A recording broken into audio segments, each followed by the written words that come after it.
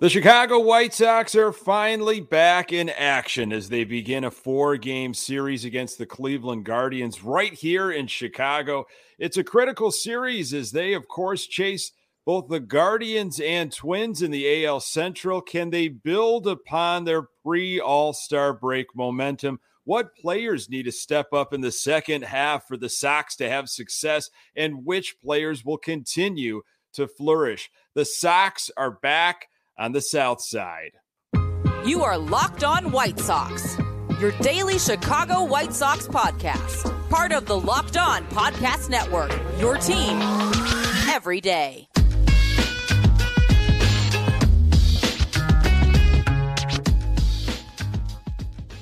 Hey, Sox fans, welcome to Locked On White Sox. Thank you for making Locked On White Sox your first listen each and every day. We're free and available on all platforms. Follow us on Twitter and Instagram at Locked On Sox. Also, subscribe to our YouTube channel.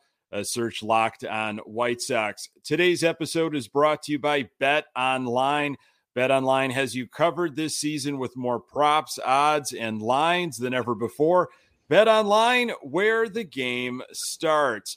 Hey, I'm your host, Nick Morawski, a lifelong diehard Chicago White Sox fan, recording this podcast just blocks from the ballpark in beautiful Bridgeport. You can find me on Twitter at Nick_GGTB. Really appreciate you letting me steal some of your time to talk White Sox. Locked On White Sox is part of the Locked On Podcast Network, your team every day. White Sox and Guardians tonight on the South Side. Giolito goes for the Sox as they try to build on the momentum before the break. It is a pleasure to be joined by writer and editor for Fansided, as well as a podcaster on Barroom Network, Vinny Parisi. Welcome to Locked On White Sox. Nick Morawski, one of my favorite people on Chicago White Sox Twitter. I mean that. I say it every time. You are a top 5 Twitter follower for any White Sox fan. For me, you're top 1, but I didn't want to sound too creepy. You know, I'm just so excited to be here, so thank you for having me. Oh, Vinny, that is so nice of you to say. Love the content. Love the great stuff you are putting out. I'm excited to talk second half White Sox with you. Sox, of course, 46-46. 3 games back in the AL Central. There's so many things that need to go right, and some things are out of, obviously, the team's control. And health and injuries were an issue in the first half. A lot of question marks as we record regarding Eloy and Robert. A guy that a lot of folks have wondering about is Jake Burger. You had an opportunity on your podcast to talk to Jake Burger. You know, he's been battling an injury. We saw some amazing play from Jake Burger. A lot of Sox fans, including myself, are wondering what's the future for Jake Burger. Is he going to be involved in the second half of this Sox season? Yeah, it's definitely interesting to think about. So when I think of Jake Burger, and then they have Yoan Moncada at third base, right? One is significantly better than the other at defense, and that's Moncada. One, so far this season, has been significantly better in the batter's box, and that's Jake Burger. Yoan Moncada's ceiling on both sides of the baseball is supposed to be otherworldly compared to Burger, but that just has not been the case so far. So, in my opinion, I would like to see both guys on the roster. Moncada's the starter. I think the hot corner and the potential of the bat probably outweigh the pros of Jake Burger, because there are some times where he's booting the ball around, got plays that Moncada makes, and you'd like to see them be better at not giving up runs as opposed to scoring runs, especially with the other big bats in the lineup. So I think Jake Burger has potential to make an impact on this team, but as of right now, I'm kind of seeing him as the backup third baseman going into the second half. I would just like to see him stay healthy, and I would like to see Tony La Russa manage the two of them in a way that works, because I think it's possible. Yeah, it's a feel-good story, easy guy to root for. It was a joy watching what he can do when he had some regular playing time. So a guy we're definitely going to be watching, and I think can provide some value for the Sox in the second half. In 2021, second half, Yasmani Grandal just on fire. Carried the Sox at times, I would say, offensively. In We haven't seen Yasmani Grandal in a while. We haven't really gotten any news that might be coming soon as the Sox kick things off Friday night. Hopefully he's back. Hopefully he's healthy soon. What's the case with Seby Zavala and Reese McGuire in your mind? Is there an odd man out, and who is that? Yeah, just based on Yasmani Grandal's pedigree and how he pretty much had MVP level numbers in the second half of last season. Like if he did what he did from August to October, in April through October, I mean, he wouldn't have won the MVP over Ohtani, but he would have been in the mix, right? As far as him coming back, it wasn't that great of a start for him, but we said the same thing last year. So you're kind of forced to think about who is it between Reese McGuire and Seby Zavala, even though there's a case to be made for both of them. It's kind of like the Moncada versus Jake Burger thing, right? Seby Zavala has been awesome with his bat so far this season. The numbers have just been above what anyone, including the most optimistic fan in the world, would have never thought Zavala's numbers would look like they do since Grandal got hurt, right? And Reese McGuire's been pretty dang good with his glove. He limits the curveballs in the dirt. I mean, the White Sox have some starters that are not easy to receive, right? Just junk in the dirt after 99 miles an hour fastballs. Like, that's not easy. And then throwing darts to second base, guys can't steal on them like they have been able to in recent years, including the years they were bad. The thing I wonder is if there's a tiebreaker, like what's more important? It's what's more sustainable. And I think Reese's ability to play defense is likely more sustainable than Seby Zavala's ability to hit like this. From that point of view, I think Reese is probably the guy that sticks around. They also traded Zach Collins to get him. So I'm not sure that they just cut ties with Reese McGuire that quickly, just based on Grandal coming back and Seby being hot for a couple weeks. So if I had to make a guess, I would assume Seby's gone. But that just sucks to say, because if the real right move might be to like send Sheets to AAA again, or, well, actually the real right move would be to get rid of Leury Garcia, but we all know that's not happening. There you go. Yeah. I have a feeling come tomorrow, if tomorrow's the day where they activate Grandal, which I think we all are kind of assuming it's going to be based on what we saw in the minors before the All-Star break, it's going to be Grandal and McGuire as the catcher duo. But when this releases and the exact opposite happens and everybody is free to hop in my DMs and call me an idiot, you do it anyway. So go ahead. Tough to make the call. I mean, you can make an argument either way. I like your point of view of what's more sustainable. And, McGuire's got the lefty bat. The Sox value that. You mentioned a guy in Sheets, lefty bat, power bat. He made a trip to AAA, seemed like he got himself right, came back up, and we started to see the power, the doubles into the gap, hitting it over the fence, which we need. This team absolutely needs home runs. But I've always been a fan of Adam Engel. When he can be healthy, I think he provides so much. We saw him come up big in the Minnesota series when Luis Robert went down.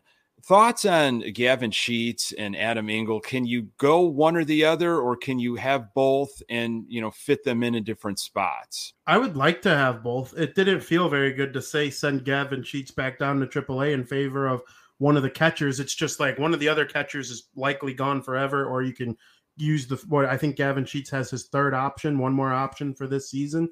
So that just seems like the best way to keep them all, if you will. Man, the big lefty bat, middle of the lineup, middle late part of the lineup, depending on how your opinion on lineup construction. But the lefty thing is huge, and that might be the tiebreaker for McGuire too, because even though he might not be as good offensively, he's good enough where when he's the catcher, that's fine.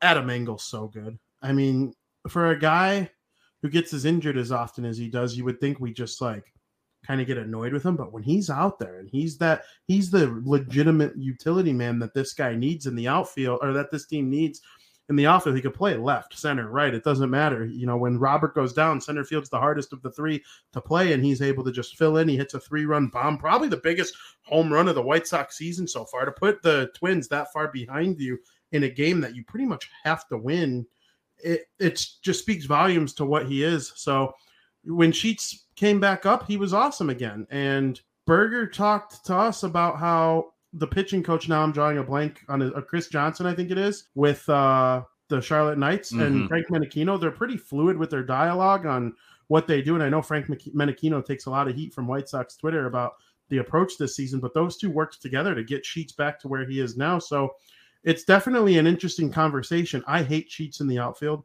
Of course. I really hate him in the outfield. I never want to see him play in the outfield ever again. I'd rather watch Eloy every single day of the week, not even close. And so you use Engel for defensive purposes and the clutch moment offensively every now and then. But, man, if there's runners on second and third and Sheets comes up to bat, 1 out, I know he can at least drive it deep to get at least one of those runs home. So, I like his bat. Yeah, it's going back to Engel. A couple of years ago, we were saying, well, A, can he just stay healthy, please? And B, if he could only start swinging the bat. We know he's got the glove, and now Engel is doing that. So I'm going to be watching him closely, especially if we get some rough news on Robert or Eloy on Friday. We're going to tell you what players need to have a big second half for the Sox to get back into the playoff conversation. More on that in a moment. As the sun comes out and small businesses are back in business, LinkedIn Jobs makes it easier to grow your team. LinkedIn Jobs helps you find the people you want to interview faster and for free. Create a free job post in minutes on LinkedIn Jobs to reach your network and beyond to the world's largest professional network, over 810 million people. Then add your job in the purple hashtag hiring frame to your LinkedIn profile to spread the word that you're hiring so your network can help you find the right people to hire. Simple tools like screening questions make it easy to focus on candidates with just the right skills and experience so you can quickly prioritize who you'd like to interview and hire. It's why small businesses rate LinkedIn Jobs #1 in delivering quality hires versus leading competitors. LinkedIn Jobs helps you find the candidates you want to talk to faster. Did you know every week nearly 40 million job seekers visit LinkedIn? Post your job for free at linkedin.com/lockedonmlb. That's linkedin.com/lockedonmlb to post your job for free. Terms and conditions apply. Which NFL stars move the betting line the most? Starting July 18th, Locked On gives you the 50 most valuable players in the NFL from the odds makers at BetOnline. Available July 18th on Locked On NFL, wherever you get your podcasts and on YouTube. So second half here is upon us, and the Sox have 4 games with the Guardians, Friday, Saturday, and Sunday. Of course, that doubleheader on Saturday. Vinny, I mean, there's a variety of different guys that maybe you want to focus on, but who needs to have a big second half for the Sox for them to repeat as AL Central champs? So I have all faith in the world. I'm a big pitching guy. Most of my content revolves around pitching. I mean, obviously, offense is important. You need to score more runs than the other team in order to win. That's how baseball is played, right? But in order to win, you also got to keep the other team from scoring too. And pitching is just so hard to come by. And I think the White Sox, for as bad of an organization as they've been for the last 10 to 15 years, they've developed pitching, right? That's something that the Cubs can't say. The Yankees trade for guys. You know, the White Sox bring it up from within, or the guys they trade for are prospects, right? And so I have all the faith in the world in Dylan Cease and Lucas Giolito, right? Giolito had that tough stretch, but he's been looking like the Giolito we know and love in the last, 4 or 5 starts here. Lance Lynn has been, it's a little scary. And people compare him to Dallas Keuchel. I don't see the Dallas Keuchel comparison necessarily, because Dallas Keuchel, you can't just take 2 guys in their mid-30s and say they're the same. Keuchel's he was a very maniacal, like nitpicky type of pitcher where he's like feeling for the zone, and it's all about command. So once you age and the command comes off a little bit, and I'm not blaming Dallas Keuchel for this, even though a lot of people don't like Dallas Keuchel off the field, but like the sticky stuff, right? It was kind of right around the time that happened where Keuchel's command was down a little bit. I was a sticky stuff guy. I think it was dangerous to remove it mid-season the way that they did. You saw Tyler Glasnow go down with the injury. Literally the next game, I was at that game at Guaranteed Rate Field when he went down, and it was just not cool. So, but Lance Lynn, he's a fireballer. He works 3 different fastballs to his advantage and then mixes in something else every now and then.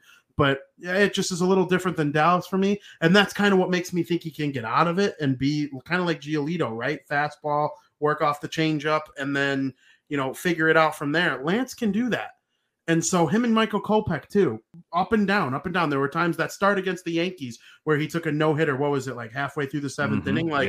I mean, this guy can be magnificent. And I talked to Jake Burger about that too. Hey, I literally said, how good can Michael Kopech be? He goes, Cy Young. I was like, you ever face him? He goes, yeah, one time in like a practice, shut me down on 3 pitches. Like, Jake Burger's a good hitter for Kopech to be doing that in just mid-practice. I like what I've seen from Lynn and Kopech in the past, and I believe that they need to have a big second half here in order for this White Sox team to ascend into first place, because pitching is everything. There are going to be nights where the offense goes dry. There's going to be nights where they score 8 runs.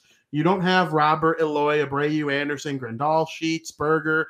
You don't just run that kind of lineup out there and expect to have bad offense, right? If 1 or 2 of them is struggling, someone else is going to come up, right? And they've even gotten clutch moments from guys like Leury Garcia. He came up twice in clutch moments this season so far and got it done. So, like, he's Leury legend for a reason. He's just clutch. Like, he sucks every other time except for when they need him the most. And so the offense is going to do it. I need to see more from Lynn and Kopech. And then Kendall Graveman, there have been times where, like, he's just, as you would like to hear me say, he's been locked on, right? And, Liam Hendricks has been the second best closer in baseball behind Emmanuel Clase from the Cleveland Guardians. I like watching that guy pitch too. Yeah. But, if you're like a pitching guru, Clase is like your guy. So the pitching to me has been good, but it can be great. And that's what I'm looking for in the second half. Go out there and just shove, and then the rest will take care of itself. Yeah, well said. I too follow the pitching. I mean, good pitching will beat good hitting. And last year in 2021, the Sox had to rely heavily on their pitching, and it was healthy. And we just haven't had that a healthy starting rotation this year. Now, you look at Lance Lynn's numbers last year, and that's what everyone's hoping that he can somewhat come back to. I would agree with you. His stuff is so different than Dallas Keuchel's. I have faith in Lance Lynn's stuff. I think he's missing some spots, his location and control. I'm worried, though, that maybe there is a health issue. Maybe the knee is still barking a little bit. Do you feel that way at all, Vinny? Yeah, and you've heard Lance kind of allude to it a couple times, talking about how, like, this is just going to be something I feel for the rest of the season. And once the offseason comes around, I'll be able to fully get rid of it. And yeah, that kind of sucks to hear because – you want guys to be healthy. You want the best players to be out there. Like, what would the White Sox look like if they were just healthy? And I know that's like rose-colored glasses, perfect world, utopian society, like just no shot that ever happens. But Lance Lynn is a guy who, when he's on his game, he can be unhittable. And he just throws his 3 fastballs and he puts it all on the table and says, I dare you to hit this. And a lot of the times guys haven't been able to. He tailed off a little bit in the second half last year compared to his first half. He still came in 3rd place for the Cy Young Award in the American League. And that guy being your number 4 or even your number 5, if Johnny Cueto comes out and has been as good as he's been so far this year, then maybe Lance Lynn could take on an El Duque type of role as if they make it into the playoffs. Or maybe if Lynn gets back in, then Cueto can do that. So and Lance Lynn, yeah, his knee's going to be barking at him the rest of the season, but I think he's veteran enough, talented enough, and smart enough to be able to kind of figure out how to work around that. Okay, maybe I can't blow it by every hitter anymore, or at least for this season. Let me figure out what I can do to feel good and get this done. Maybe he's not a 6-inning, 7-inning guy anymore, like the horse that we used to know Lance Lynn as, to go out there like, Tony, give me the ball. Okay, Tony, give me the ball. No, after 5 innings, it might be time to go to like a Joe Kelly or a Kendall Graveman or, Reynaldo Lopez. You compare Lopez with Lynn, who's been magnificent so far this season. And so I think there are plenty of ways to get the most out of Lance. Yeah. Can't say enough about Reynaldo Lopez. And that is, I can't believe I'm saying that here on this podcast. A couple of years ago, that was a different story. So, he doesn't have to carry it all. And, I hopefully Giolito is now coming back all the way healthy, and just exciting to see how the second half will start off with Giolito on Friday night. We're going to talk about just maybe what needs to be done at the trade deadline and how TLR can keep things on the tracks here in this second half. More on that in a moment. BetOnline.net is the fastest and easiest way to check in on all your betting needs. Find all your favorite sports and events at the #1 online source for odds, lines, and games. Find reviews and news of every league, including Major League Baseball, NFL, NBA, NHL, combat sports, esports, and even golf. BetOnline continues to be the top online resource for all your sports wagering information. From live in-game betting, scores, and podcasts, they have you covered. Head to BetOnline today or use your mobile device to learn more about the action happening today. BetOnline, where the game starts. We're going to start this last segment with the trade deadline, as it is coming up fast. Do you have a sense of guys maybe that maybe you would like the Sox to go after, or particular needs? And there are a lot of them, Vinny. Where should the Sox focus, I should say, in the next couple weeks? Yeah, so Josh Harrison has really come along in the last month or so, not necessarily to be like a game breaker or anything like that, obviously, but he's been much better than he was in the first 2 months of the season, right? So second base, when he plays over Leury Garcia, has been a little bit less of a hole, but I still think there's room for upgrade there. If this team is serious about being that like Atlanta Braves type, like second half, go out there and really give yourself a chance once the postseason comes around. I'm not even saying win the World Series, like win a playoff round first, and then we'll start talking about the World Series. And I mean, even though the 2005 White Sox kind of came out of nowhere and won the World Series, like it could always happen, right? So I think an upgrade at second base is a good idea. There are guys out there. I know like the top of the food chain second baseman that might be available is like a Jazz Chisholm Jr. from the Miami Marlins, right? And he's got family here in Illinois, and it'd be definitely something that works out for him and his family coming up here to play for the rest of the summer. He'd get to play in the playoffs. I know the Marlins are having like an okay season. They have the best pitcher in the National League right now. It's just, you know, one of those things that I could see, like Whit Merrifield. Would the Royals trade him to a division rival? I don't know. But there are options out there for guys who could play the position. And then would it be nice to add another starter? I think it'd be nice, because I think assuming the health of all 5 of our guys right now is ignorant. And, you know, just with the way that this team has gone over the last 2 years, like assuming the health of anybody is just crazy. The only one I'm expecting to play every game the rest of the season is Jose Abreu. And then again, even I wouldn't be surprised, like with just the way the injury bug has hit the Sox, like maybe that's the cherry on top, right? I'm not trying to speak it into existence or anything, but you can't just assume health with this team. So getting another starter, sure. Another left-handed arm in the bullpen, I think would be really outstanding. Like, can we really trust Tanner Banks in a high leverage playoff situation? I'm not sure. Everything in the bullpen is centered around Reynaldo Lopez and Liam Hendricks right now. Like, Lopez has basically taken Michael Kopech's job as like that super weapon who can be middle relief. He could be a setup man. He's even got a save on the season, right? Like, he could just literally do it all in the bullpen. We thought Crochet would be that guy. So next year, when you have Crochet and Reynaldo Lopez leading into Liam Hendricks, I think the 2023 White Sox can actually have like a really nice bullpen there.